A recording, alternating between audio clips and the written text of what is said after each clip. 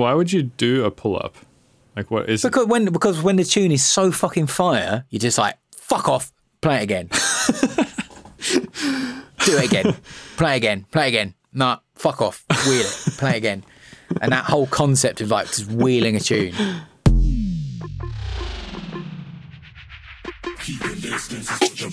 Welcome to the Mr. Bill podcast. I'm Bill's manager, Anand Harsh. I'm also editor-in-chief of theUnst.com. Bill's guest today is Reso, a legend in drum and bass, dubstep, and halftime. Most recently, he's been a fixture of the Slug Wife crew and put out some monster tunes with them. As you're hearing this episode today, he's actually got a 3-track liquid drum and bass EP out for Bandcamp Day. You can pick up the Cloudfall EP, and while you're doing that, maybe head over to mrbill.bandcamp.com to get some free goodies. Just a thought.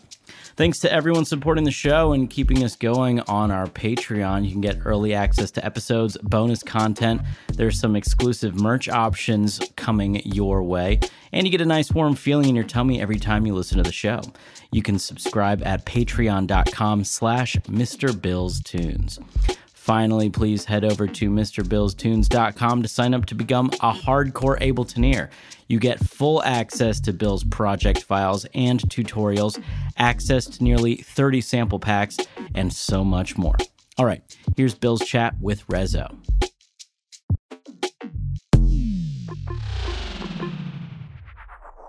Hey, you're listening to the Mr. Bill podcast. Hey, you're listening to the Mr. Bill podcast. Hey, you are listening to the Mr. Bill podcast. Hey, you're listening to the Mr. Bill podcast. Hey, you're listening to the Mr. Bill podcast. Hey, you're listening to the Mr. Bill podcast. Hey, you're listening to the Mr. Bill podcast. Hey, you're listening to the Mr. Bill podcast. Hey, you're listening to the Mr. Bill podcast. Hey, you're listening to the Mr. Hey, you're listening to the Mr. Bill podcast.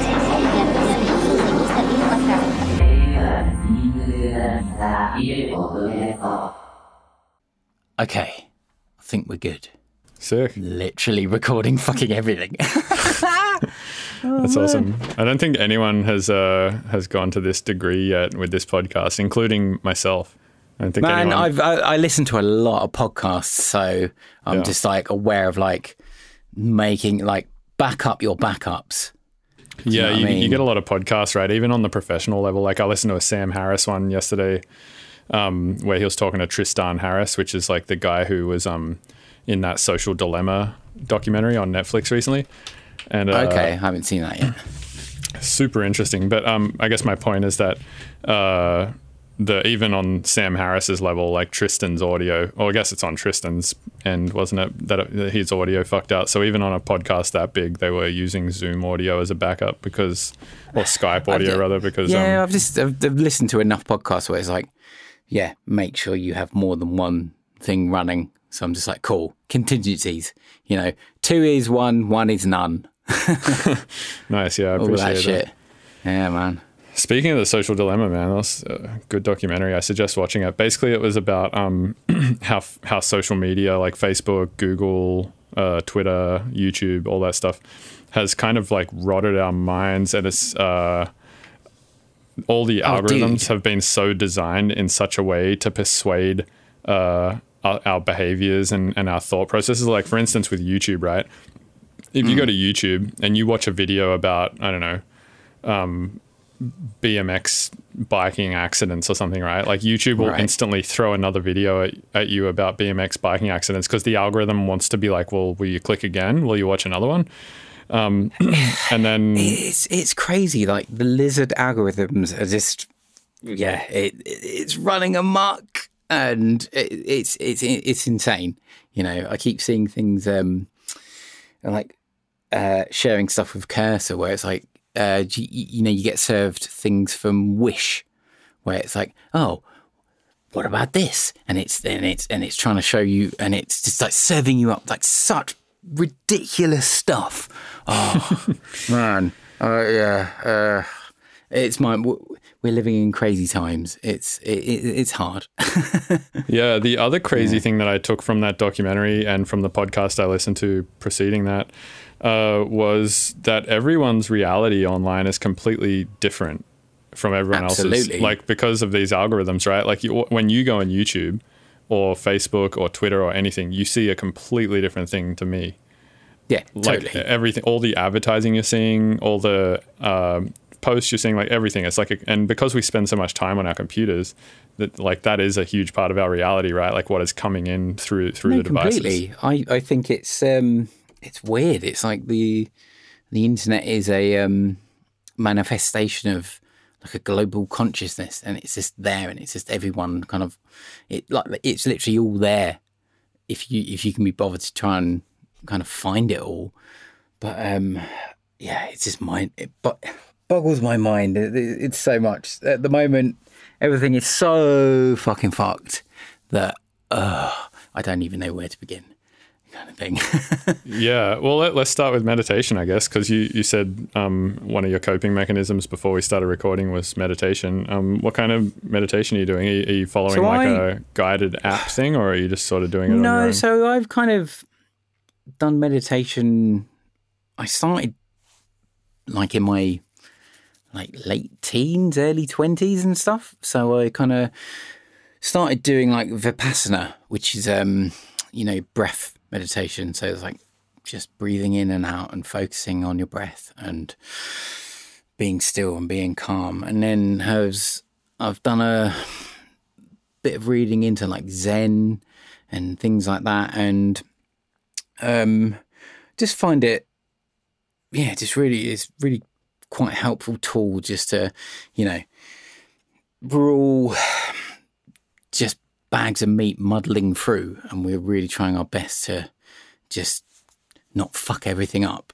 And there comes a point where you just have to kind of start again, concentrate on your breath. And I find I just do that and just sit there and meditate and just let your thoughts kind of roll past you as sort of clouds in the sky kind of thing. It's all very bit hippie and whatever, but I find it helpful, especially at the moment. Like the world is collectively losing its shit right now, so who the fuck knows what's going on? And honestly, we just need to. It boils down to you have a love or fear response to any kind of situation, if that makes sense. Mm-hmm. And I'm desperately trying to sort of choose love. Like I've been going through some shit, like everyone's going through some shit. It's a very weird time right now, isn't it, in the world? So yeah, I feel like only one every few generations get to experience a time like this, right? Like a couple of generations back, there was a Great Depression, and then a couple of generations before that, there was the Spanish flu, and then a couple of generations before that, there was history repeats itself, and there's the concept of the illusion of history, which is like, oh, everything that's happened is already happened. It's like, no, we're living through history right now, but it's ongoing. And then there's a exponential curve of like how can I articulate this properly? There's a guy I like. Have you ever seen or watched or read a guy called Tim Urban on Wait But Why? No. I highly recommend checking out his stuff. So he talks about a lot of this stuff where it's like sort of pretty far out thinking ideas on like AI and things like that. So it's called Wait But Why, and his name is Tim Urban, and he would do stuff that is,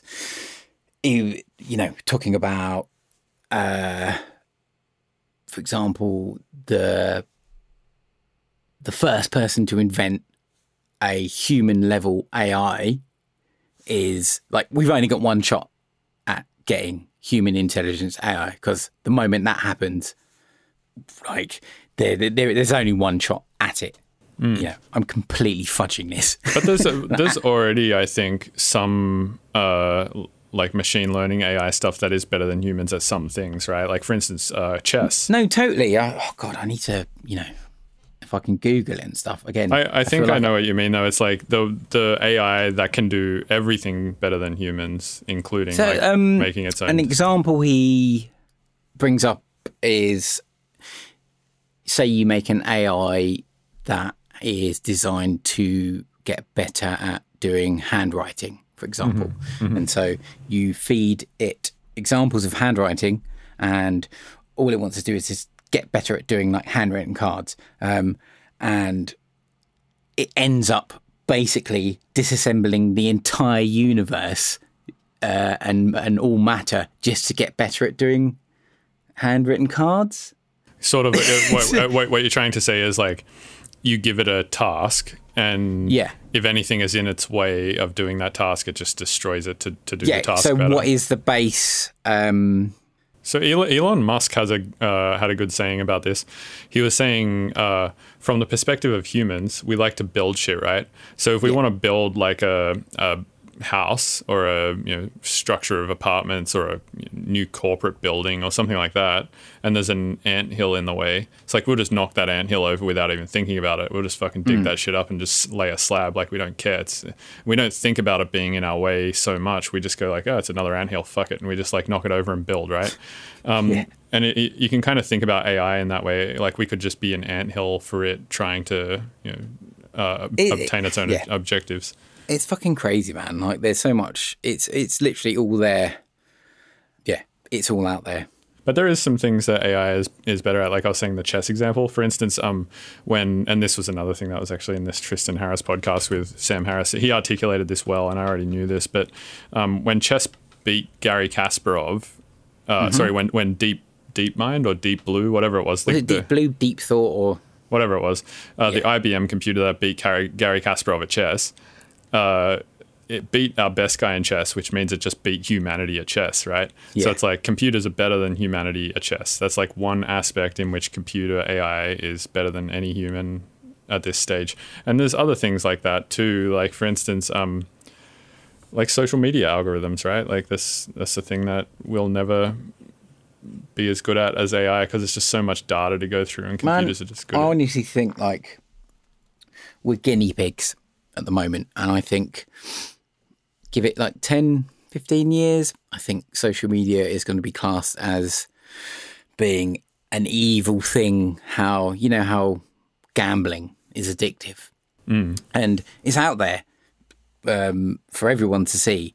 That it's like they're telling you, and they're using these things that make you want to get like sucked in and trying to marshal my fucking thoughts, but I know what you mean. Like when cigarettes first came about, not when they first came about, but like at some point people thought cigarettes were like actually good for you. They thought they cured asthma and stuff like that. And I think the same is happening sort of with social media, where they're like, well, it allows people. I think it's poison. It's like, on the one hand, like there's some really good stuff. Right. It like allows people to find long lost relatives. It allows. Exactly. You can do all sorts of, you can find people, it connects people, and it's like we're all just kind of, exploring the same.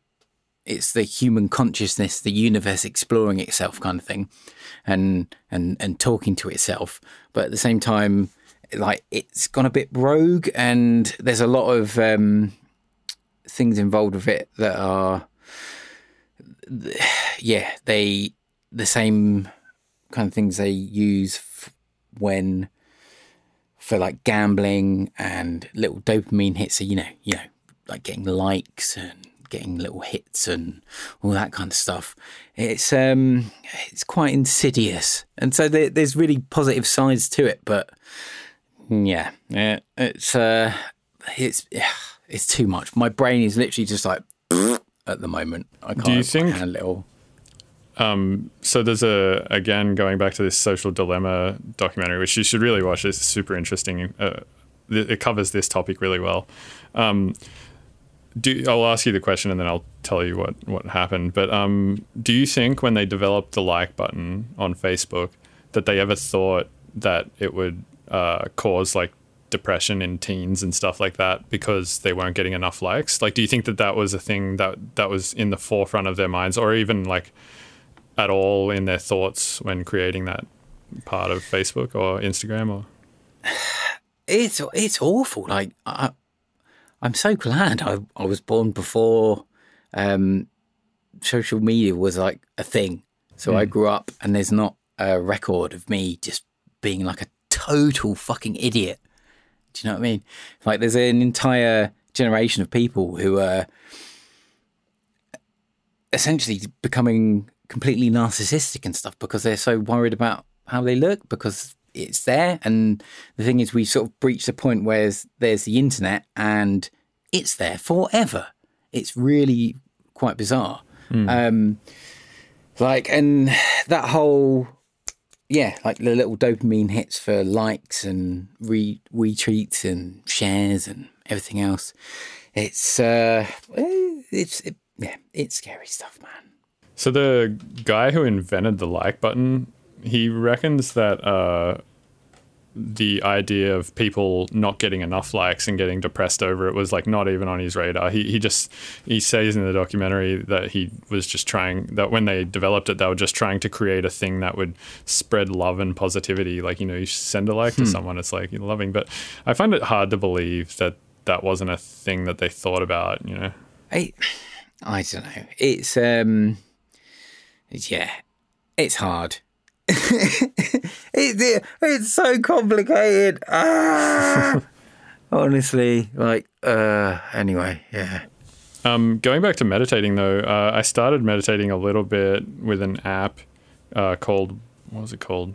Waking Up, I think, by Sam Harris. And I haven't been. I used Headspace. Headspace, yeah, I've used that one. I've used that one as well. Yeah, I really like guided meditation. I feel like if I sit there doing it by myself, I don't necessarily do it properly. Whereas if I have somebody kind of continuously reminding me to... There's no right way to do it, though. It's more just sort of, you're shining that light of awareness on yourself, you know, and it's like, oh, who's observing the observer? And what's that thing in your head? And what are we? We're just sort of like sacks of meat and the sum total of all this weird kind of chemical and physiological mush, and suddenly consciousness kind of appears out of it. It's like, oh, what the fuck is it? Oh, shit. Oh, what am I? What's going on? You know, we're all connected. It's all like, been reading too much stuff about this kind of thing. Yeah, what have you been reading? Currently, well, I say reading, like listening to audiobooks. I have a really good audiobook by a guy called Adam Rutherford called How to Argue with a Racist. And he is How to argue with a what? How to argue with a racist. Oh, wow, and okay. He is he's a geneticist, and he's on the BBC, and he basically is just talking about, like, it completely disassembles every kind of argument about racism and how, like, you know, we all come from, there's like mitochondrial Eve, and we all come from Ethiopia, and how the human diaspora spread from Africa and how we've all spread out, and there's different types of people, and it kind of relates to those books, Sapiens and Homo Deus by Yuval Noah Harari. Yuval Noah Harari, all that sort of stuff. So just sort of reading that stuff, and you know, it's all kind of tying in together at the moment for me. Nice. So, but yeah, I've been reading this book lately called "This Is Your Brain on Music" by Daniel Levitin. I'll tell you a really interesting fact. There's this psychoacoustic effect called restoration of the fundamental frequency. And if you take the fundamental frequency out of a thing, but it has all the other harmonics present that would make it allude to the fact that that fundamental frequency should be there, then your brain kind of makes up the difference. And a good example of this is with like a vocal, right? Like a female vocal in pop music doesn't need to have all of those very low body fundamentals that a female vocal generally has, because in the context of that pop song, your brain makes up that fundamental difference anyway. And this was proven with owls. What they did was they played an owl classical song with all the fundamentals removed from like the melody, and they had electrodes attached to the owl's head, and then the pulses that the owl's neurons and stuff sent back to the computer were converted back into MIDI, and it remade the exact melody that was missing from that classical song. Which is crazy. So it's not even a thing that just happens with humans. It's a thing that happens with owls as well. Yeah, no, that's the thing. Like, animals have... isn't there a part of a whale, like a whale's brain they have an emotional part of their brain that we don't have? Did you ever watch that film Blackfish? No, I haven't.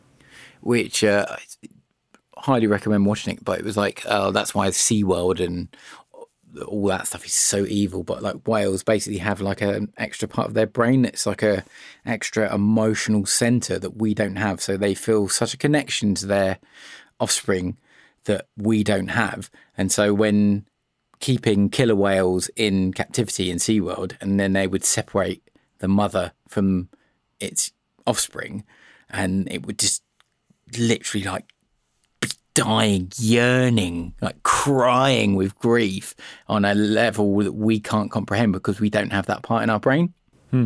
So we can't experience sadness to the level we can't experience that sort of level of emotion.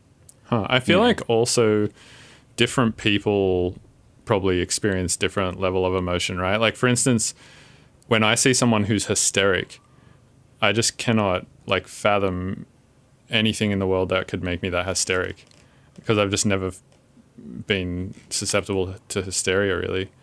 Or like that's it. If you it's what is it? Yeah, is my red the same as your red? If you watch much of the Vsauce stuff. Hi, Michael here. Vsauce. All that shit. Yeah.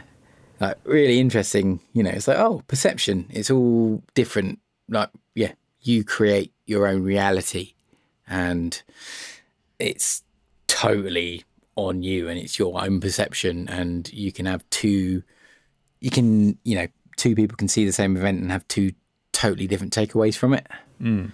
And yeah, it's I don't know what my fucking point is. Just waffling on. I want to Google something quickly about hysteria now that I've mentioned it. Because this fact is hilarious, and I want to make sure that I get it right. Okay, here we go. Doctors created vibrators after growing tired of masturbating hysterical women. That's an actual fact. What? Yeah, so 100 years ago, the vibrator was invented to relieve doctors whose fingers were frequently cramped from treating hysteria in female patients. Afterwards, it became a popular household appliance to help women get off on their own. So the vibrator was invented by doctors because when a woman came in who was hysterical, they thought the solution was to finger her. So is the world... What do you say to that? I would say the world is less fucked up today than it was then. No, it's all relative, you know.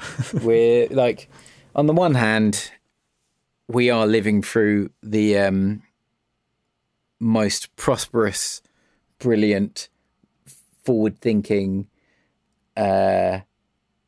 amazing time in human history, you know.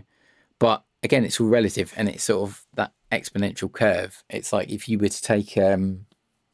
someone, for example, I think about when I was a kid, and I used to dream about like, oh, I wish I had like a little watch and I could put little tiny little micro cassettes into it and watch episodes of Transformers on my little tiny watch. Do you know what I mean? Yeah. Whereas now it's like, oh shit, you've got an iPhone. You can literally watch anything, anywhere, and do anything on the go, anywhere, wherever. Yeah, it's insane. We're in the future. It's fucking crazy. So, like, taking a moment to step back and actually recognise that we're 5 years past the future of Back to the Future 2. Mm-hmm. Yeah. You know, he's like, fuck me, we live in the future. This is crazy. But, so just taking a step back and just trying to be like, holy shit, wow, this is crazy. And that kind of curve for technology and any sufficiently advanced technology is indistinguishable from magic for someone who doesn't know about it, if you know what I mean. So you could show someone a phone from today in the 90s and they'd be like, oh yeah, that's a phone. But then like showing them an iPhone, they'd be like, what the fuck is this? You know, and then you'd be like, check it out. I can press a button and a car shows up and takes me somewhere. And it sort of goes back. But that kind of curve is getting sharper. So in 10 years' time, there's going to be some technology that we'd just be like, what is that voodoo magic? Like, what the fuck is that? What do you think the time is between? Well, how long do you think it'll take before we'll just fully be producing music on phones? Because if you think about it, it's not going to be long, isn't it? Like, because it's now got to the point where it's like you can already produce a good sounding song on a phone, but it's a little tough and it's a little bit of a pain in the ass. You can make a tune on an iPad. You can make a tune on a phone. It's no problem. Like, it's literally the processing power is there. It's not now for audio. There's more than enough processing power. The thing that's the beast is if you're doing like high end sort of 3D graphics or game development and things like that. But like audio stuff, you're like, oh, it's pretty much. I've got the same iMac I've had for like 7 years.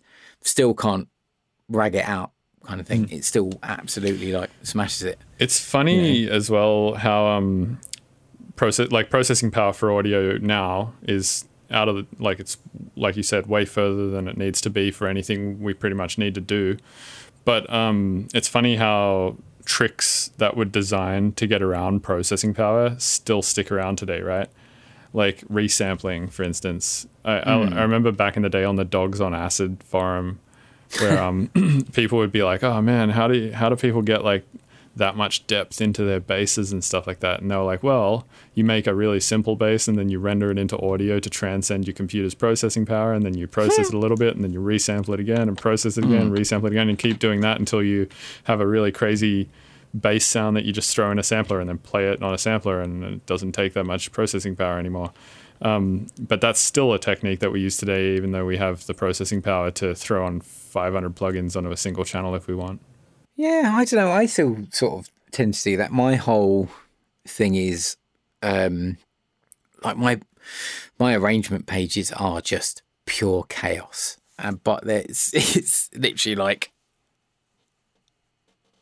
you know, I trying to collab with people is an absolute nightmare, because the way I work is sort of, I'll have my sound design process. It's like a set of stairs. So I've taught myself Ableton mainly just to be able to collaborate with people. But obviously I'm still like a Logic guy from day. But I'll sort of do it where it's like a set of stairs. And so we'll have this kind of, be like, right, make a sound, bounce in place, do something else, bounce in place, keep going. And then you sort of get that end result, and it's sort of that processing chain is done that way. If that makes any sense. Yeah, it's iterative.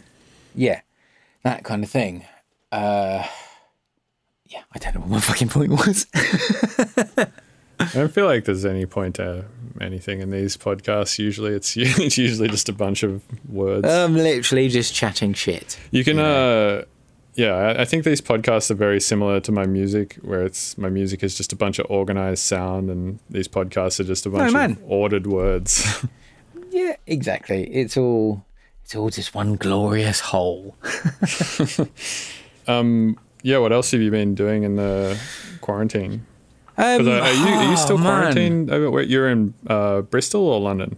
No, so I'm in London at the moment. So, God, so it's literally been like the most sort of craziest 6 months of my life. So, so I have a small like apartment, flat, whatever. It's like a masonette in southeast London with my partner. It's now my ex. So after 13 years, we've decided to sort of high five and call it a day, and it's completely amicable.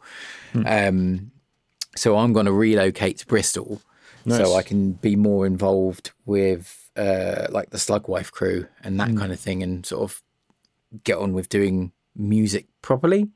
It's weird. It's funny. It's literally taking like a global pandemic, the ending of a 13-year relationship, and all of these things for the universe to kind of like punch me in the nuts and be like, this is what you need to do. Okay, cool. So, so yeah, I'm looking to move to Bristol because it's like amazing place and there's so many cool people there. And yeah, what is it about Bristol? I've never been there, but like I know Culprit's there. Curses There's there. so many people there, man. It's just, who knows? I don't know. I don't know. It's just there's really cool people there. It has a really cool kind of individual vibe. It just has its thing. Everyone just seems to be really kind of chill. London is like very expensive and it's a bit too spread out, although it's my home and I love it.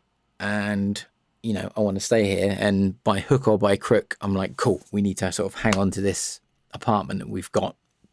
So whatever happens, let's just keep hold of it.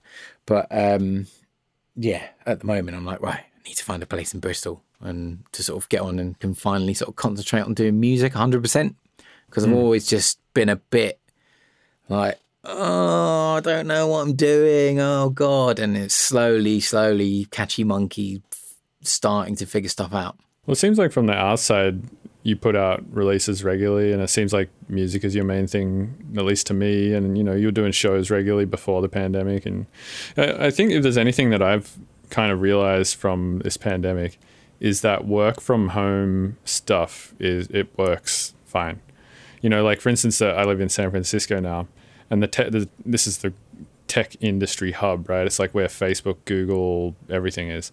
Like Twitter is literally down the road from my house. Uber is down the road from my house. It's like all the shit is here, right? And all of those companies through this pandemic have had to employ a work from home policy. And what they've all realized is everything's fine. There's no need for people to go into an office, right? And I feel the same. The world is just, it's getting to that point. It was like, oh, actually, like people can work from home. Right. So why is that not the case for you working from home in London?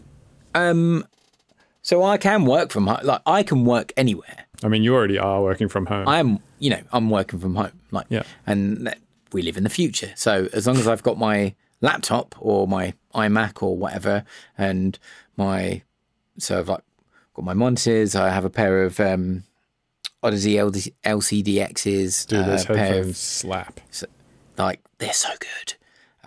I've got these HD 600 Zennies, which are my sort of like, they're like my sort of workhorse things. And then just various different sort of monitoring options. And I've got a sub pack, and then you do the phone test and all of these different things. And you reference it with like visualizers and everything else. And then checking it out on other people's stuff. It's like, you can, it's a best guess, and it's all just a best guess and just trying my best. It's like, I don't think my mixes suck, but they could be better.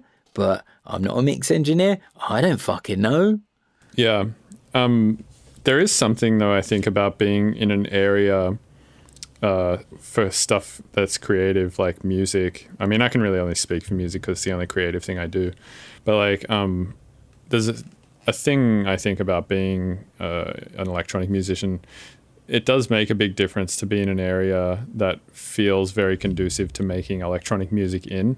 And I feel like London is honestly great for that. When I was there, I felt like very inspired to make certain kinds of stuff. And in San Francisco, I feel very inspired. In Denver, I felt very inspired. But there were certain times when I was living in Australia, like I lived out in the middle of fucking nowhere in this little town called Windsor.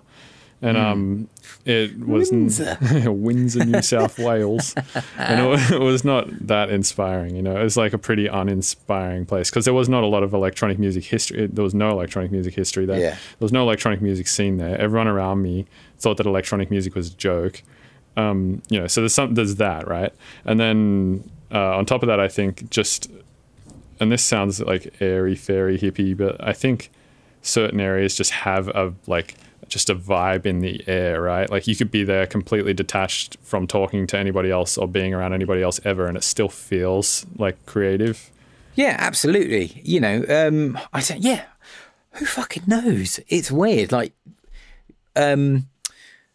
Square Pusher and Aphex coming from like Cornwall. It's like, oh, it's this weird little bit of Cornwall. It's like, why are those guys just sort of coming from there? Or why was, you know, Perth, like with Pendulum and then all the breaks, that kind of thing, and like all these weird little diasporas of pockets and things, and you know, who fucking knows? I don't know.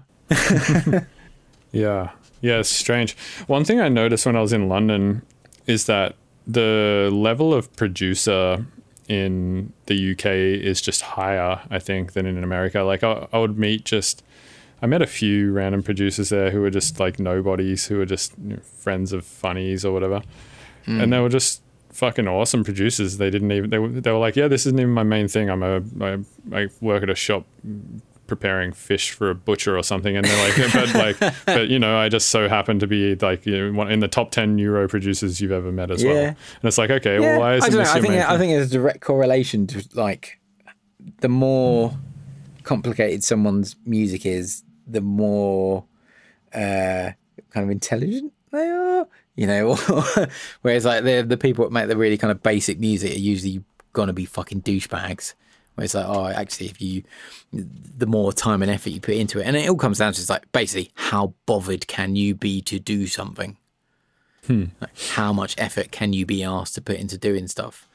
You know, and that's the constant thing with me. It's like constantly trying to one up myself, or is like, am I covering the same ground? Am I expanding on an idea that I've already done previously, or am I trying to reiterate something better, or am I trying to do something new? You know, like everything goes in cycles. Like what's new, and it's always new for someone. You know, yeah. Again, don't know what my fucking point is, but I feel like the standard of producer was higher in London because the show system there is a lot different than in America. Like in America, you can not even be a producer. You could just be a DJ, or like you could just be, you know, whatever. You could have been producing for like 6 months or a year and you'll get put onto shows, right? Because there's just so many shows happening, and there's just so many people who want to go to shows, and there's just so many promoters who want to promote shows. It's such a massive market. America is huge. Like you forget how fucking huge it is. Well, that's what I'm saying, and then that's why you don't have to be as good to play a show here, right? Whereas in England, it seems like to play a show you have to be insanely good, and it also seems like the person who headlines the show in the UK is just like the oldest person, like the person who's been around the longest. It seems there's like this whole respect system and actual appreciation for technical prowess and ability there, it seems like, whereas here that a little bit gets thrown out the window because the industry is so massive and oversaturated, and it's just all about fucking capitalism and stuff like that. Yeah, I don't know, man. Like, I don't know. If I did, you know, I'd be rich. I'm not. I'm poor, but I'll just muddle through. We're all just doing our best. I'm just quite happy to be this little quiet guy in the corner. It's like, I'm fine. You know, I've got my little pod. This is what I always call it. It's like the pod. It's like, as long as I've got my room and I can make some tunes and I get through and, you know, do stuff, that's enough. And practicing gratitude for what you have, rather than like, you know, I don't want very much out of life at all. I'm like, literally a little cabin in the woods. I want that little, remember Donkey Kong Country? Do you ever play that game? I never played that, no. You never played it? Oh, there's like old, I forget his name, it's like Grandpa Kong or whatever. He's got like a little monkey hut, and it's these little kind of interlude bits. And I was like, oh man, I could just happily have just a cabin in the woods. And as long as you've got the internet, that's fine. Like my dream in life is, do you know what? I really want COVID just to fuck off, so I can just move to Japan and actually be a weeboo, otaku dickhead, working in izakaya, make tunes, actually properly learn Japanese. That's me, done. You know, really don't need very much at all. You know, there's literally no need for anyone to be a billionaire in the world. You know, imagine if you said the same thing you just said, but about alcohol. Like, imagine if you're like, I just need to go live in the woods, and as long as I've got alcohol, everything will be fine. Well, some wise words I heard from a tramp once was like, beer is the feeling you should have about beer. I was like, oh, yeah, fair enough. You know. No, but I mean, like, you just said the same thing about the internet, right? Like, you go out here, like, as long as you have the internet, who gives a shit? But like, that was just circling right back to your point at the start to say that we might look one day at the social media thing being like an addiction, right? Or like a really bad thing. It's definitely addictive because they've definitely, like, it's out there and they use the same psychological ticks to get you scrolling. And, you know, I'm sure I saw Jack from Turning Sound put up a post where it's like, oh, you can just like, you find yourself endlessly just scrolling, like thumbing through Facebook, and you stop and you sort of feel like drained, like you've done a drug or something. And like, it's fucking true, you know, like how is people like are addicted to their own brains, like being a gym bod. It's like, oh, you're just addicted to your own brain. It's like, oh, if you don't work out, oh, I don't feel good. Oh, it's like, you're just addicted to your own sort of dopamine and endorphins and all of this kind of stuff. You know, again, which is like a sack of meat and chemicals, just sort of trying to do our best.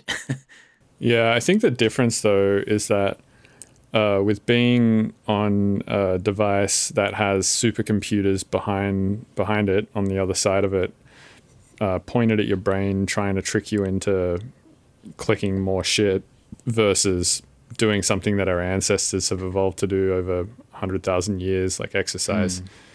Yeah, I think there's a little bit of a difference there. I'm not a gym bod, but I definitely think exercise is good and important. Exercise is very important. Like, you know, again, it's balance. And that's the thing. It's like I've done a lot of kind of readings on Buddhism and stuff like that. And it's, you know, the concept of the middle way and balance and yin and yang and all of that kind of stuff. It's like, yeah, you need like balance. You need to exercise. You know when you need to fucking move around a bit and like stop eating shit and stop getting so fucked up. But at the same time, it's fun to get fucked up, you know. But it's just like, yeah, trying to find that balance and hit that thing is hard. And like everyone's just doing the best they fucking can.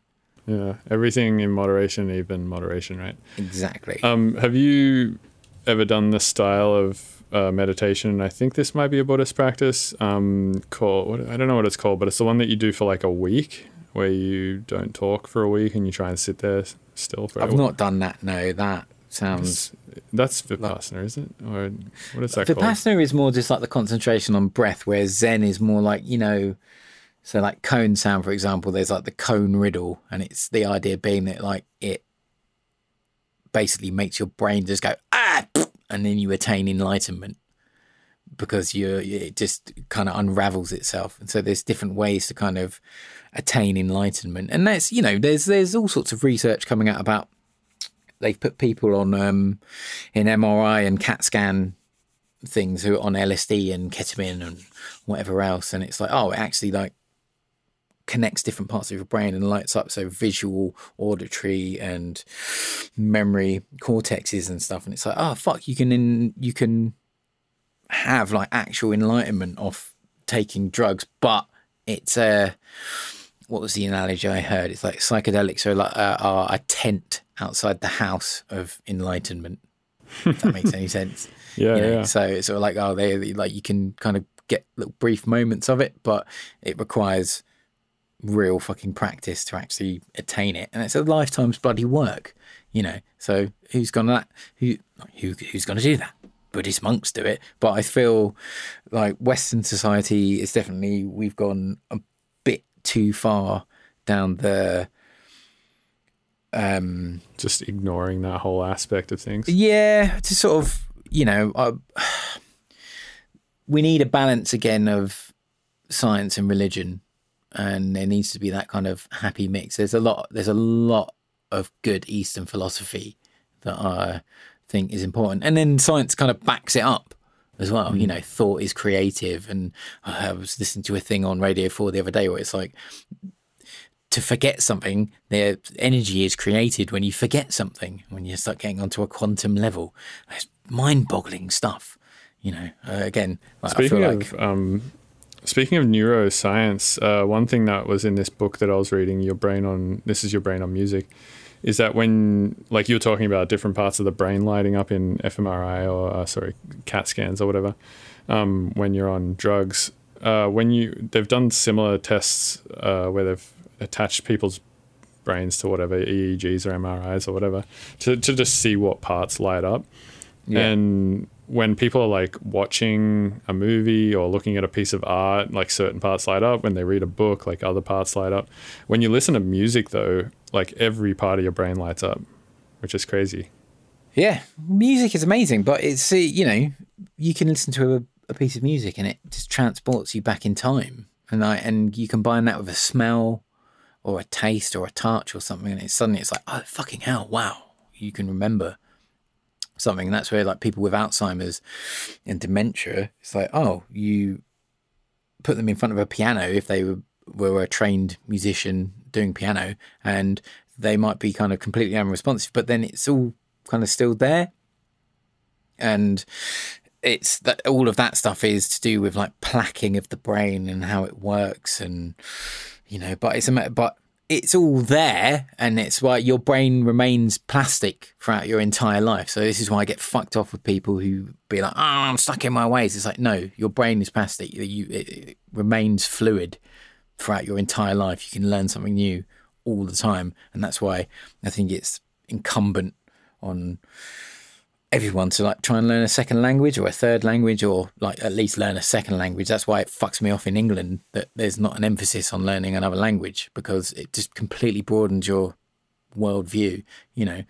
Like English seems to be the kind of, it's the business language, and for myriad reasons, but it's completely limiting. Whereas there's certain concepts in like Japanese or Arabic or Hungarian or whatever that you can express different things. Like, for example, the whole idea of like Schadenfreude. It's like, oh, the joy of someone else fucking it up, and you get taking joy of that. It's like, oh, there's no English expression for that.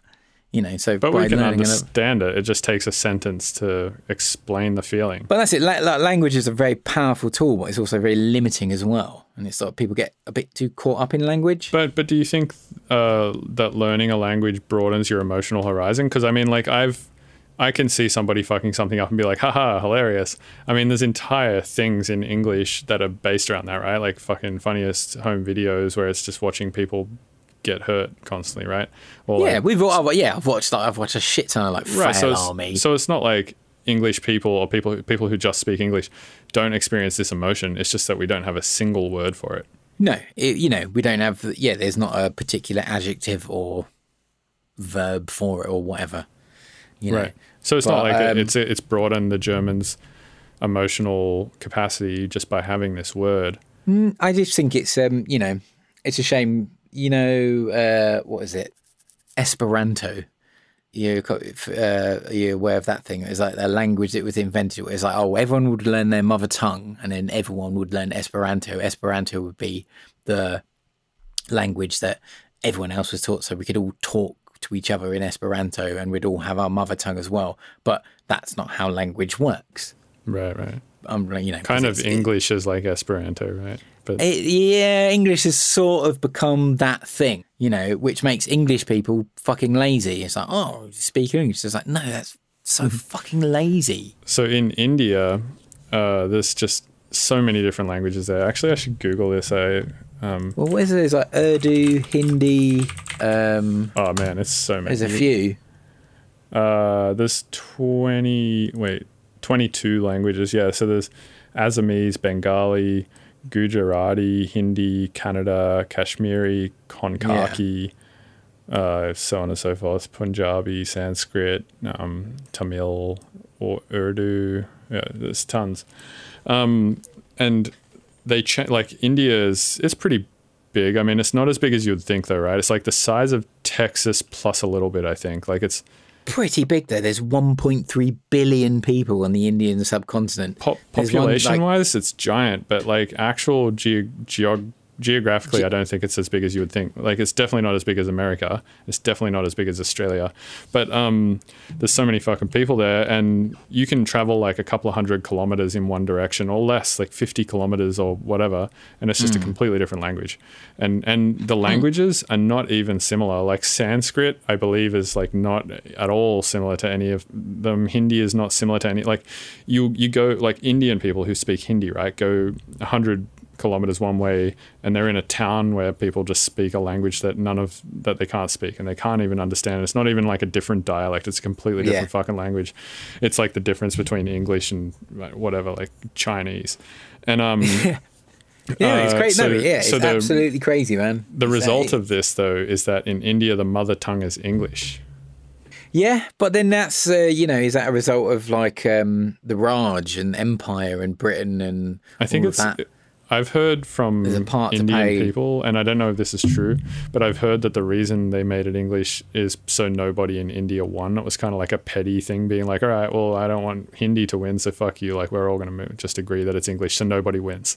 Who fucking knows? It's so, again, it's very complicated. Always. Well, this thing says there's more than 19,500 mother tongues spoken in India. Is that true?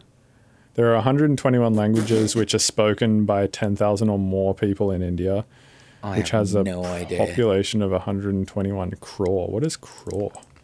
Crore? That is 10 million. Wait, yeah, crore is 10 million people. So 121 million. So 121 language. I don't understand that. But it says more than 19,500 languages or dialects are spoken in India as mother tongues, according to the latest analysis of the census released this week. And that was in 2018. Dude, 19,500 languages for... That's ridiculous. Yeah, for 1.5 billion people or whatever. It's crazy. Yeah. Yeah, so I mean, at that point, you kind of have to be like, all right, everyone speak English. Shut the fuck up. Everyone just speaking crawl. Oh man, yeah, I don't know. Oh god, it's hard enough. It's hard enough just fucking speaking English. Do you know what I mean? Like trying to get your point across and articulate totally, and be succinct. Yeah, man, I need to build. That's one thing I've always tried to keep doing, is building my vocabulary, and I've done a horrible job at it. Like, I mean, just a few times in this conversation, you've used a lot of words that I know, but I would never use. And I feel like it's I find language fascinating and etymology and the history of words. There's a really good book called Mother Tongue by Bill Bryson. I don't know if I mentioned it before, but it's like talking about like English is just like a complete bastard in terms of a language. Like there's a Germanic influence, there's the French sort of influence, there's Nordic Latin influence. Like there's so many, the Latin part of it, like it's a complete hodgepodge of everything, and it's like it makes no fucking sense, but you can fuck it and still get your meaning across, if you know what I mean. Yeah. Well, I mean, fucking a lot of people fuck it. Like you go to, certain parts of England, and like, I mean, there's a word that you said earlier, like you were like, oh, I'm prang. I don't think that's pranging. Sorry. But that's it. But again, it's like language is fluid, and it's like it constantly changes, and it's cultural, and it's become, so there's the whole thing at the moment of like, I don't even know what you'd fucking call it, but like Ute speak. So like, yes, fam, get me blood. That kind of thing, which is a kind of merging of like Cockney and Patois. You're like, oh, that's an entirely new sort of almost dialect coming out of there.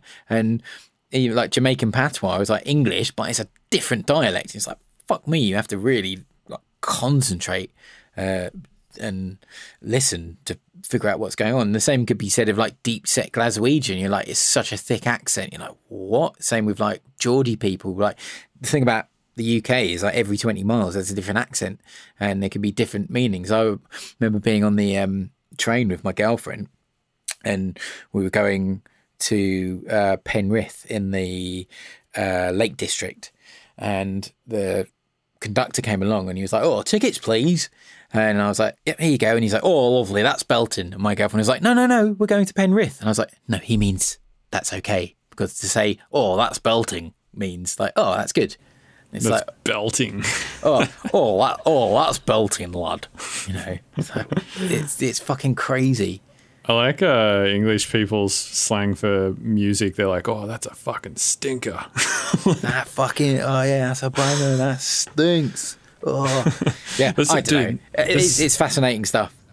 There's so many good words and genres and stuff that have come out of England, like UK garage, bassline.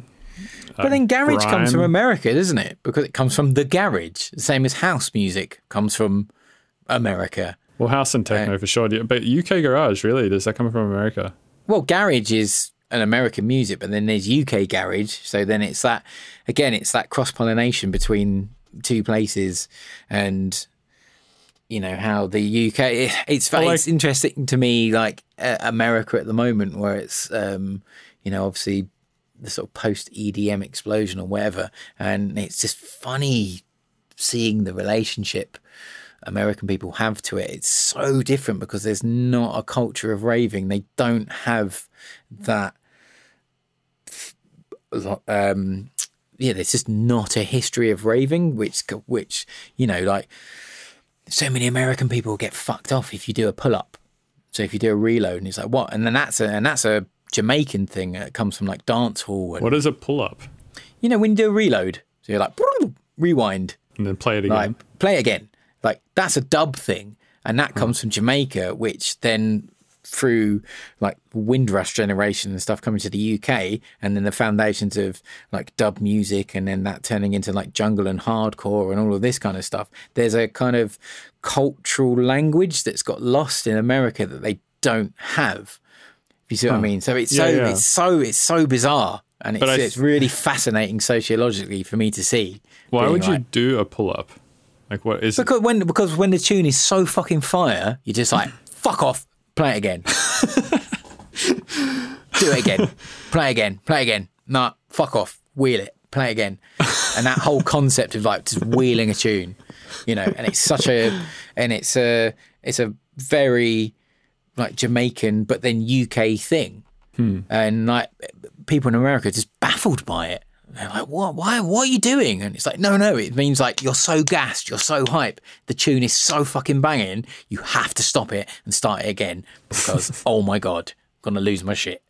Yeah, that makes sense. But then again, like what somebody thinks is really sick, right? Like the DJ or whatever, I might not necessarily think is so sick. But then there might be another thing that they played that's so sick, and also like so I'll be like, well, why did you reload that one and not the other one? Why not reload every? Well, that's it again. And then it's also, all subjective, isn't it? Totally. So, but then also another part of that from a like DJ perspective, like from my perspective, if I'm playing something and I think something is very sick, I'll place it in the set at such a time that's like the peak of the set, right? And then I won't play it again because I kind of want this thing to climax and then go back down again or whatever. And then, I don't know, it's like playing something once to somebody gives it like re-listen value, I guess. Like they want to come back again to hear the thing again or whatever. But I guess, it makes sense, I guess. But I've never... I don't know. They're just fun. It's just fun when someone does a pull-up.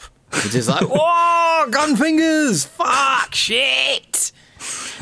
You know, but it's a different, again, it's just interesting. It's just have to adjust the way you play for like UK and European audiences and in America. It's just interesting. What about dubstep? Like that's a UK thing, right? Yeah, well, dubstep is like a totally UK thing. Like that's where it came from. So fuck me, I've been around. Like, well, I started in like 2006. So yeah, been Reso. I literally can see. I think I joined like the dubstep forum in like August 2006, and used to go to so all those nights and people that have been kind of what's the word, like immortalized of like history, like going to Forward and DMZ and stuff. And it's like, oh, I was there. I went to all of these nights and was there and was part of it and was like, it was just fucking wicked. It was a massive sausage fest, but it was basically just people like making anything they wanted in a dark room filled with skunk smoke and just shacking out to these tunes. And it was fucking awesome, you know. And then, I don't know, yeah, it just sort of got a bit misconstrued. But it's come back round again now where it's in a really healthy place. And so I'm like, oh, great. So I'm really kind of back on that sort of 140 thing. But I think my problem has always been that I like too much stuff. And so I'm a marketing man's nightmare. Where it's I feel like you like making everything, you like doing everything. I think you're the same, right? You know, it's like, how do you do it? People like to put things in boxes, like to put things in neat little packages, and it's how do you... Well, here, check this out. I can show you something real quick. I'll screen share to you, and then we can sort of talk about what I'm screen sharing to you. So people, this is something I've never done on this podcast, but I think, All right. So can you see that? Good grief. What is that? Project file stock take. So this is project file stock take, exactly. So basically I'm naming everything, putting the BPM of everything, the key of everything, whether or not the project file has missing plugins, missing samples, whether or not there's a wave render of it in my whips folder, what genre it is. Far too organized for me.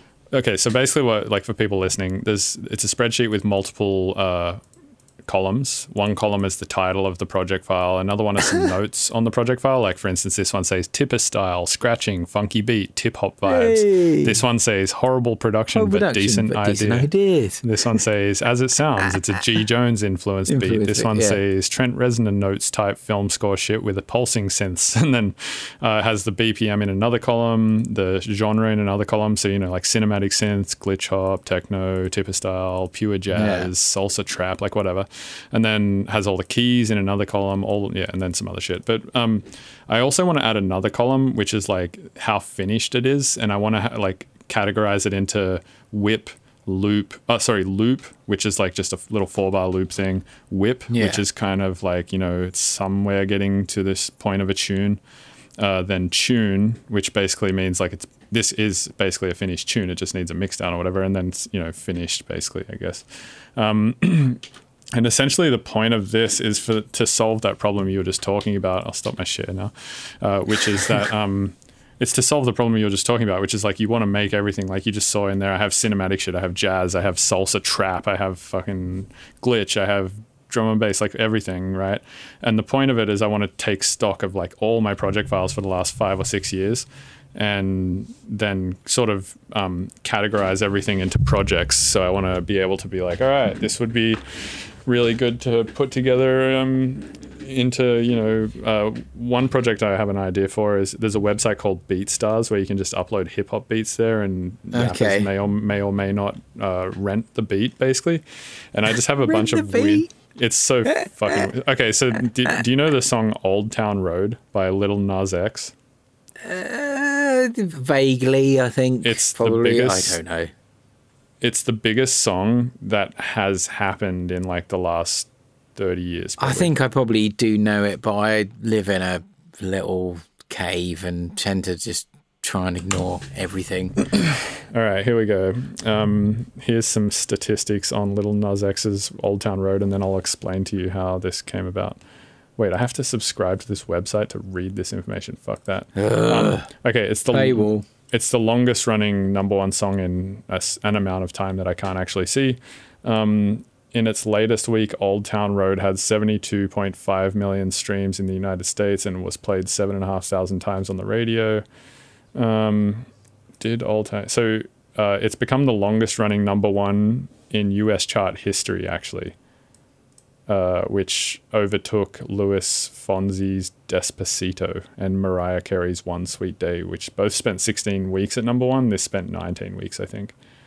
But anyway, so the way that this song came about was a guy took a Trent Reznor song from some weird B-side thing that Trent Reznor uploaded to the internet one day and turned it into a rap beat and then uploaded it to this website called BeatStars. And then this guy called Lil Nas X, who's just some random rapper who had a microphone like you or I in his bedroom, downloaded that beat or he rented the beat actually from BeatStars or bought the beat for like $30 or something. Yeah. And then rapped over it, released it, and it became the biggest song that's ever happened. Well, there you go.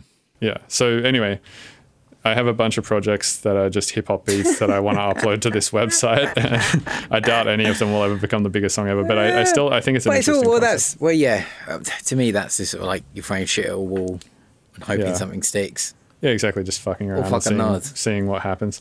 But anyway, so that's one project. And then another project is like, I want to do an IDM album. Another one is I want to do like another dubstep release and so on and so forth. So it's fucking difficult. There's literally not enough hours in the day to do everything that you need to do.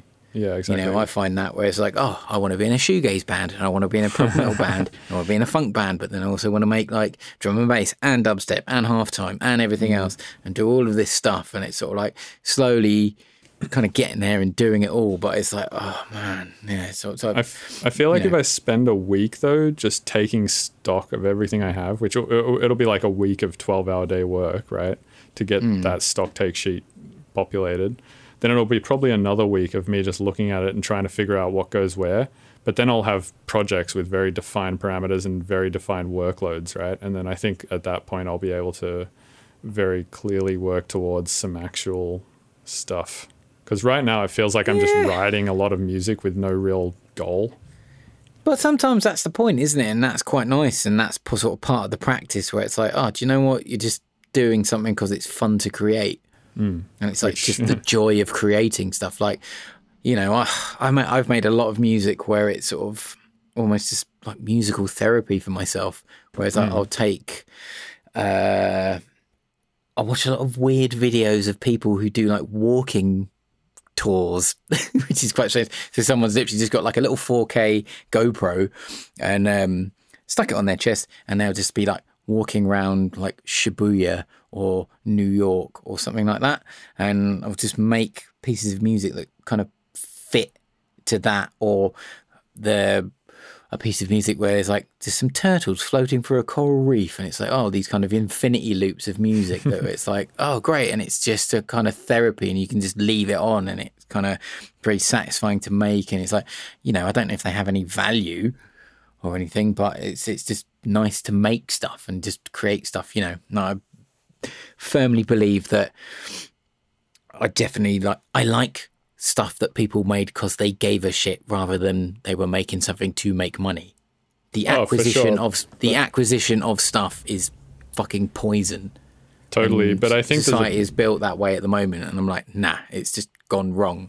Right, but there's a balance, right, to being creative, and I think I do the same thing. This like therapeutic sessions where I just make a bunch of IDM because I find that honestly easy to make, and I just enjoy making weird little pads and melodies and throwing beat repeats on all my drums. Like I find that nice and easy and just like chill, and it's fun to make.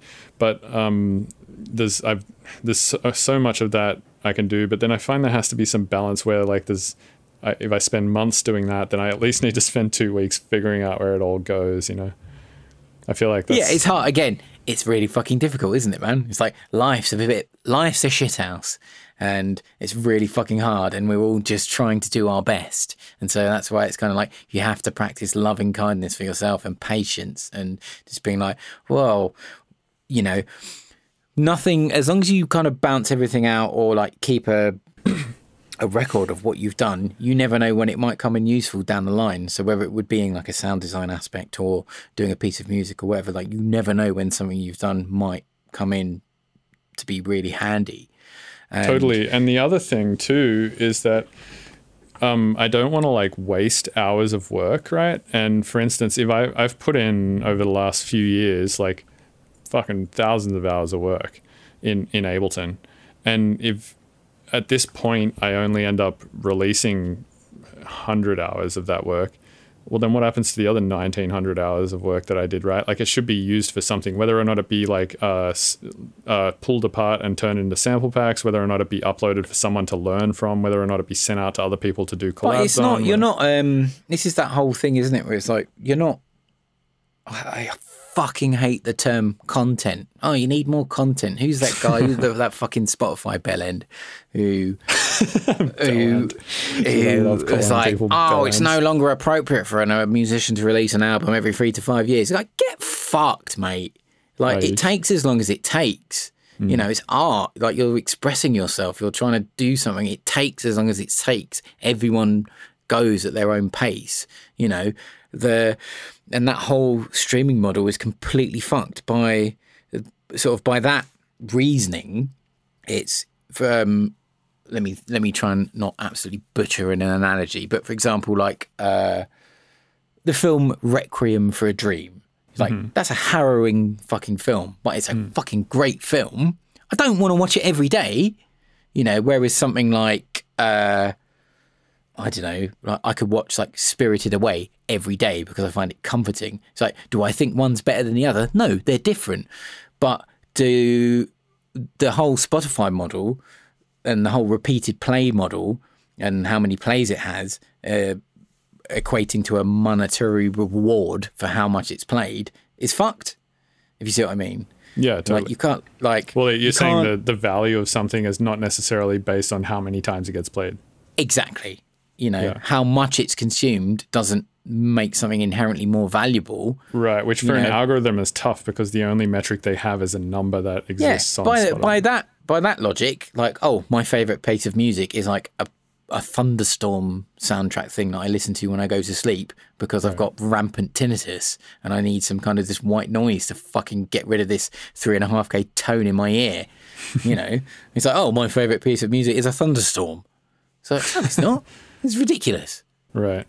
Yeah. You know, so that whole model's broken. So it's like, again, everything's going through changes and it's all trying to figure it out. And we've sort of gone through a period where it's like, you know, the zenith of analog technology in the sort of late 90s, early 2000s, and then the sort of music industry being that way. And then now we're into like the streaming age and everyone's just sort of trying their best to figure it out. And again, it's that illusion of history of like, oh, everything that's happened has happened. No, it hasn't. We're still doing it. It's only with the benefit of hindsight. Like if 30 years in the future, you can look back and be like, oh, it was because of that. You know, so...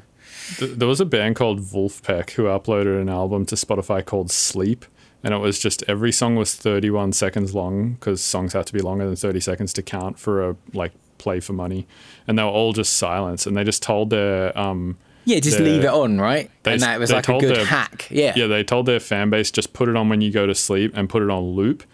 And as long as you're all clocking up plays for us, we'll get paid money and we can tour and shit like that. Yeah, absolutely. And their fans did it and they made a bunch of money. And then Spotify made it illegal to do that. But another funny thing with silent songs on Spotify is because Spotify normalizes everything to negative 13 LUFS or whatever, if you listen to something like John Cage's 433 on there, it just sounds like a fucking pile of noise because it tries to bring it all up to negative 13. It's trying to make silence into fucking, minus 13 lifts. Right. Oh my God. See, and that's a whole different thing as well. It's like, oh, the loudness war, lifts. Oh, what are we all going for, you know?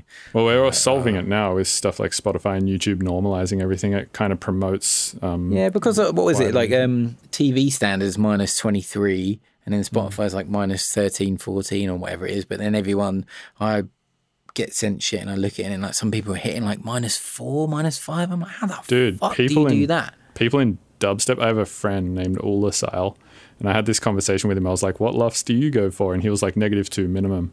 I was like, what? -2? Yeah. I'm like, if it hits, like generally I aim for like -7, -6, which is like, that's squashed as fuck. Yeah. But I'm like, okay, it's doing it. It can still kind of be dynamic. And again, it's contextual. It depends on what you're going for. There's no set standard. So we're all just kind of like, oh, shit, oh, what is it? Oh, and like sometimes that squashed thing is an aesthetic choice in and of itself. Like the Moody Good stuff is -1, 0, right? Like it's the loudest shit ever, but it suits the song. Like it suits exactly. It's an aesthetic choice. Yeah. That completely squashed sound is like, oh, cool, it's a choice. It's all subjective and it kind of works. And sometimes it needs to be like that. Whereas other times it's like, oh, no, you want a really like dynamic piece of music where there's like the loud parts are loud, the quiet parts are quiet. It's not all squashed and limited and compressed to fuck, Yeah. I find for IDM, I try to aim for about -12, -10, like somewhere around there. People forget that it's like you do have a volume button. Yeah. Or but a gain button. is people don't touch it. Like people do, like you do, I do, but I mean, fuck, I'm constantly messing with my volume in the studio all day, right? But this is my job, and I'm listening through really nice speakers, and I'm in a treated room. But generally, people on the radio, I mean, at least this is the ideology, right? Is that, or the thought process, is that when somebody hears something that's slightly quieter, they'll just skip it. Well, it's a psychological phenomenon, isn't it? Where it's like you sort of just think, oh, louder is better, but you get fatigued. So you can't maintain a constant level of just like slamming it without getting oral fatigue. It's like you need those quiet moments, and it's a strange one, you know. But like our natural response is like, oh, if something's louder, it's better. Yeah, it sounds. But I'm so better. sick. Like, I'm so bored of having conversations with people. It's like the worst thing someone can say to me is like, "Oh, sick mix down, bro." It's like, I give a fuck about the mix down. I'd rather hear a tune that's got good vibes and a bit of a ropey mix, because you can always get help with the mix. Rather than, I've heard so much stuff where it's like, well, that's really clinically mixed, but it's like literally like soulless garbage. Yeah, I would agree. There's songs that I love to listen to where the mix is like decent, but not like, I mean, I can hear issues with it, but they don't bother me as much because the music is good. And then But there's then, other yeah, thing I where- don't know. I find now my life is like, it's literally possible to do anything, and so especially in the like doing electronic music, like it's also clean and clinical. It's like I find myself having to add in noise and like contriving fuck ups to humanize it and make it and give it a vibe, whereas before it was sort of like, oh, you're trying to eliminate, you know, like hum and DC offsetting stuff and all of this kind of shit. It's like, oh my God, it's bizarre. We sort of completely flipped it round. It's like I find myself adding noise and weird crackle and hiss and all this other shit to just kind of give something some life and make it sound less clinical and less, you know. What was the fucking Bieber thing? Expensive sounding sounds. What the fuck does that mean?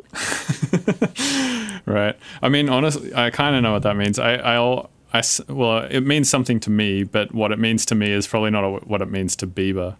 You know, what he thinks sounds expensive, I might think sounds cheap or cliche. Yeah, I'm just sort of like, oh, there's a lot of stuff I hear. It's like, oh, that's really well produced, but it's this soulless kind of trash, you know. And it's like, oh, you can, I don't know. I feel I can hear when somebody made something when they gave a fuck. I like stuff that's made when people actually made it because they wanted to make something and they are expressing something, rather than just sort of being like soulless cash grabbers or whatever it is, you know, which is bad because society is set up for the moment. It's like content farms, just churn out content, more content, more content. I'm like, oh, it's bad.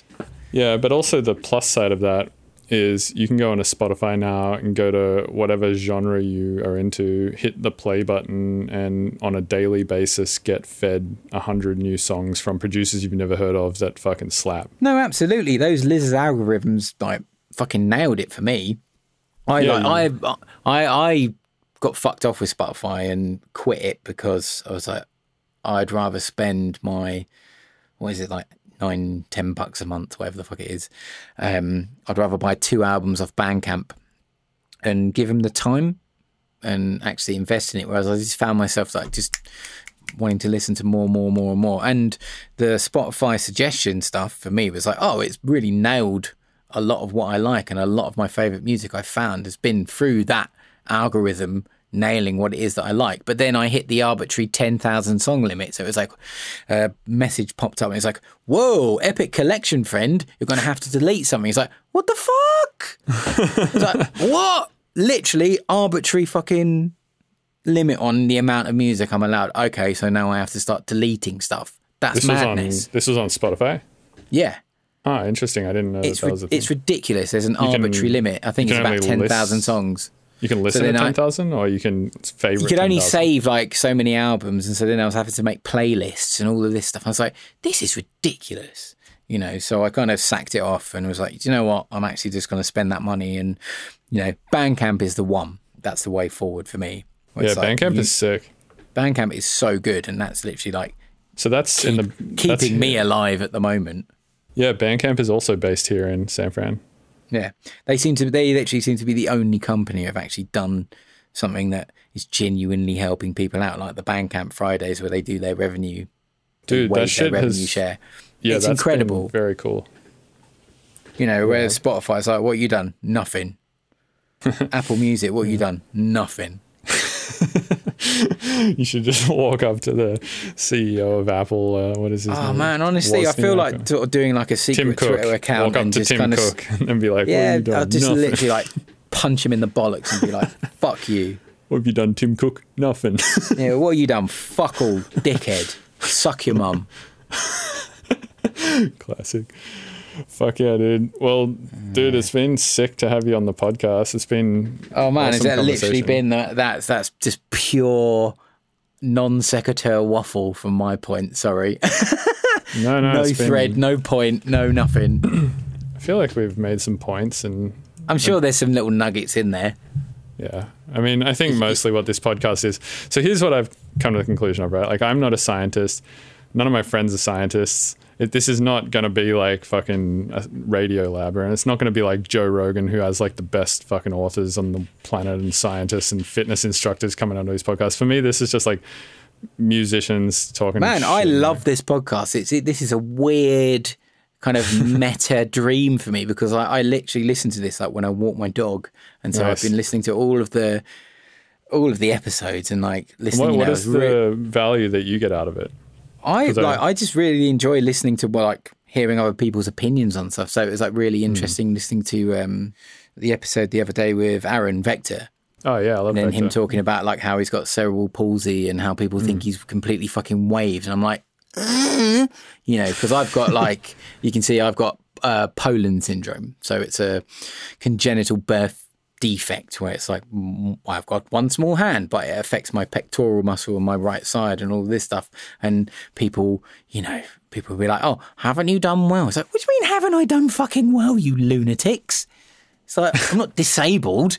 So I've just got like, be glad that you've got two opposable thumbs, you bastards.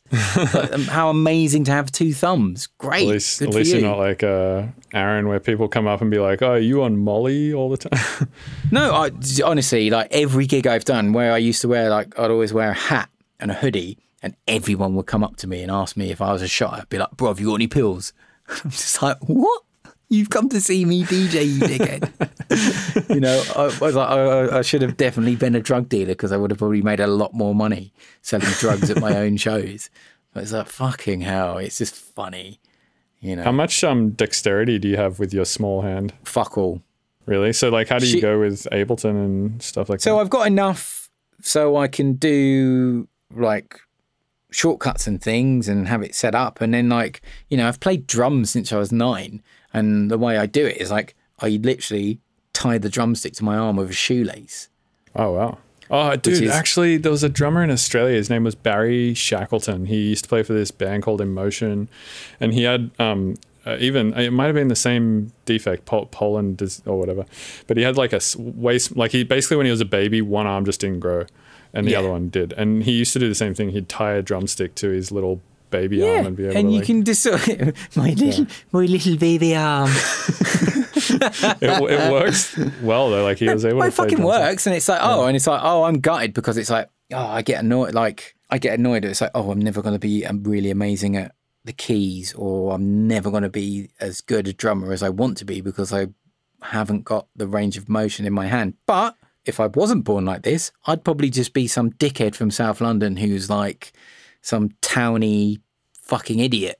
Well, that's the thing, right? Is know any better. So there's people you know, who are disabled, like who are born with no legs, who fucking would outrun most normal, well, people not normal, but most people who are born with their legs, right? So it's like, but that's it. That's why I'm and like, there's practice gratitude for what you have. Dude, exactly. Like Oscar Opio, and so two things. Oscar Opio, he was born with an issue with one of his ears to the point where he had to have an operation to where he like cannot hear in one ear anymore. So he's basically deaf completely in one ear. And he fucking makes music, right? And I talked to him about that one day. I was like, how do you feel about that? Like not being able to hear in one ear. And he said the same thing. He was like, fuck it. I mean, like there's people who will outrun me in a marathon who are born with no limbs. And there's another thing that he says all the time, which I've talked about on this podcast once with Tom Cosm, which is a saying that he tweeted once. And I remember it all the time because it helps me a lot, which was that if you can't be grateful for what you've got, then you'll never be grateful for what you get.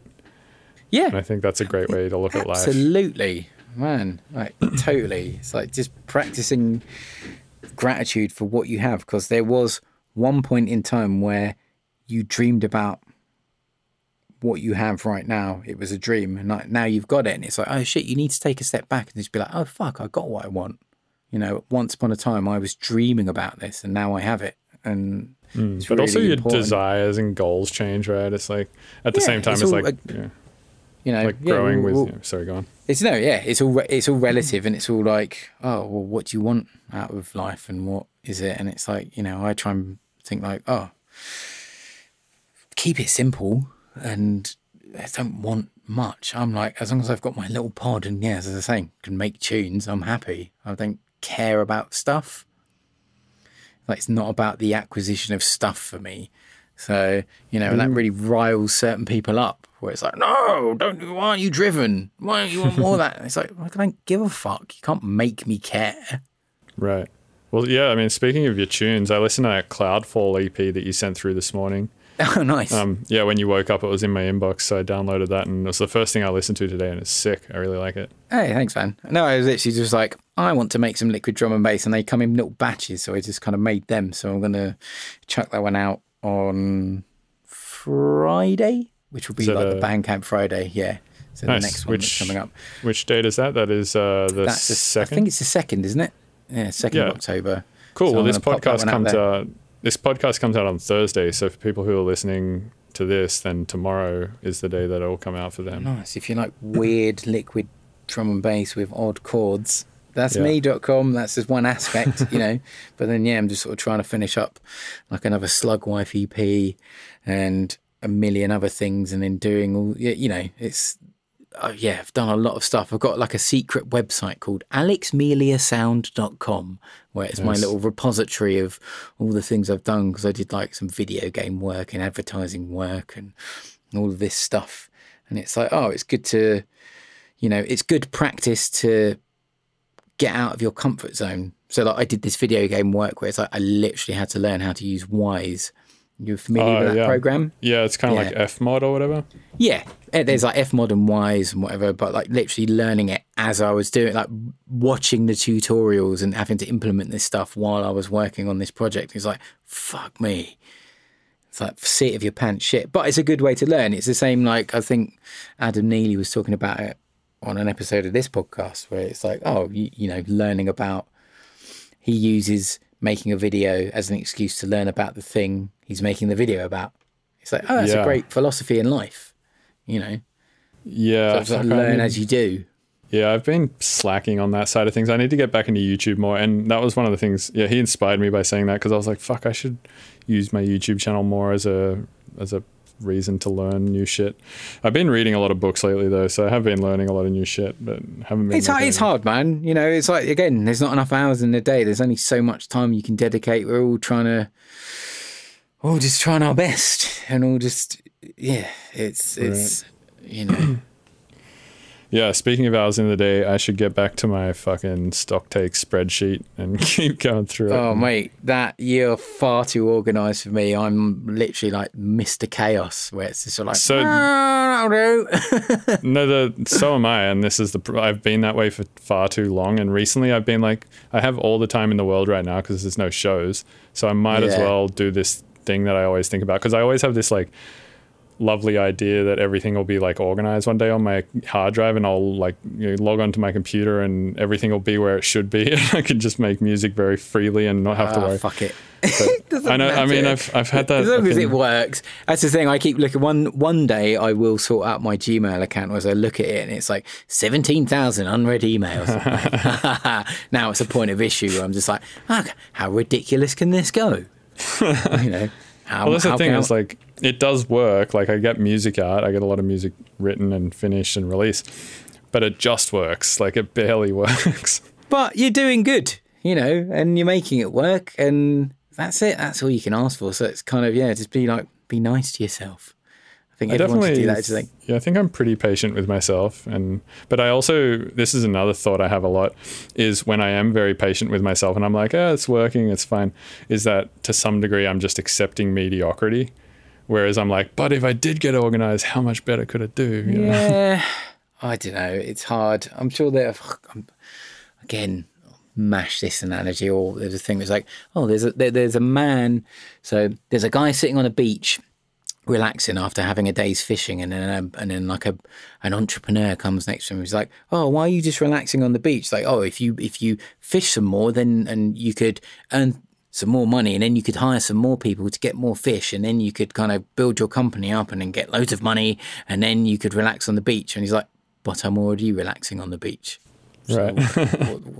what the fuck? And he's like, but then you could relax on the beach every day. And then he's like, I could do that anyway. Well, I'm doing that already. So, it's like, where does it end?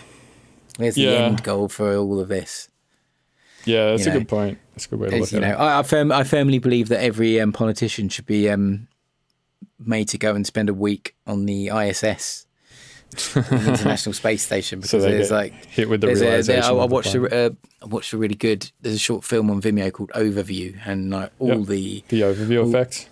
Yeah, amazing stuff. And I'm like, please, for the love of God, I want to go into space before we die, because I want to see that. Because it's like we are on like Mothership Earth, and it's not sort of pseudoscience hippie bullshit. It's a real psychological effect where it's like, oh, you actually see the Earth as one thing, and really just completely will change your perspective on everything. And it's like, I need to look up. Okay, here we go. The overview effect is a cognitive shift in awareness reported by some astronauts during spaceflight, often while viewing the Earth from outer space.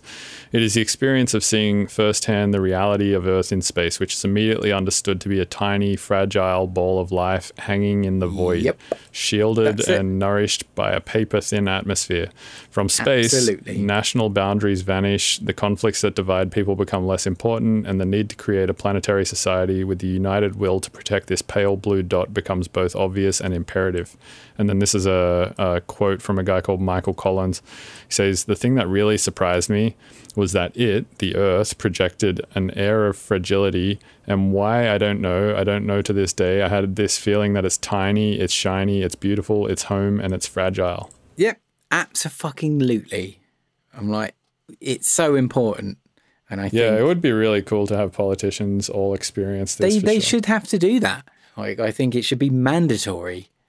Yeah, that would actually put quite a barrier to entry on becoming a politician. It'd be like, so to become a politician, you have to get in this tin can and we have to shoot you out of a cannon into the sky at hundreds of miles per hour, right? Do you still want to be president? Or if we can, build a space elevator or something. Or that would instantly delete people being over the age of basically 55 to become a politician. Like, I mean, can you imagine? If you can, I can't see it being too far off.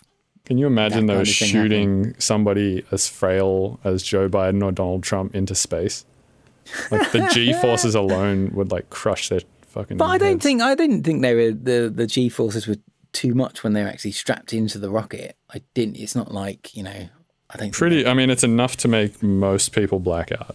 But then, I suppose they've got different like pressure suits and stuff, and it's sort of like where it kind of squeezes your legs and stuff to stop the blood pooling and all of this kind of stuff.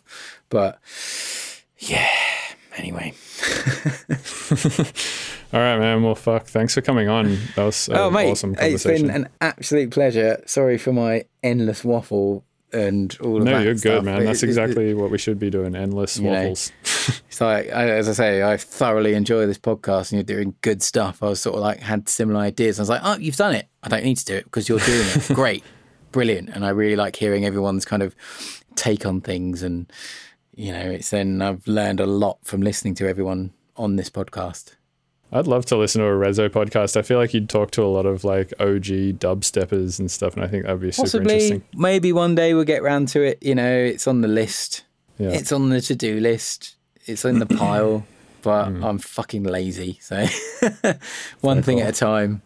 Well, absolute pleasure, my friend.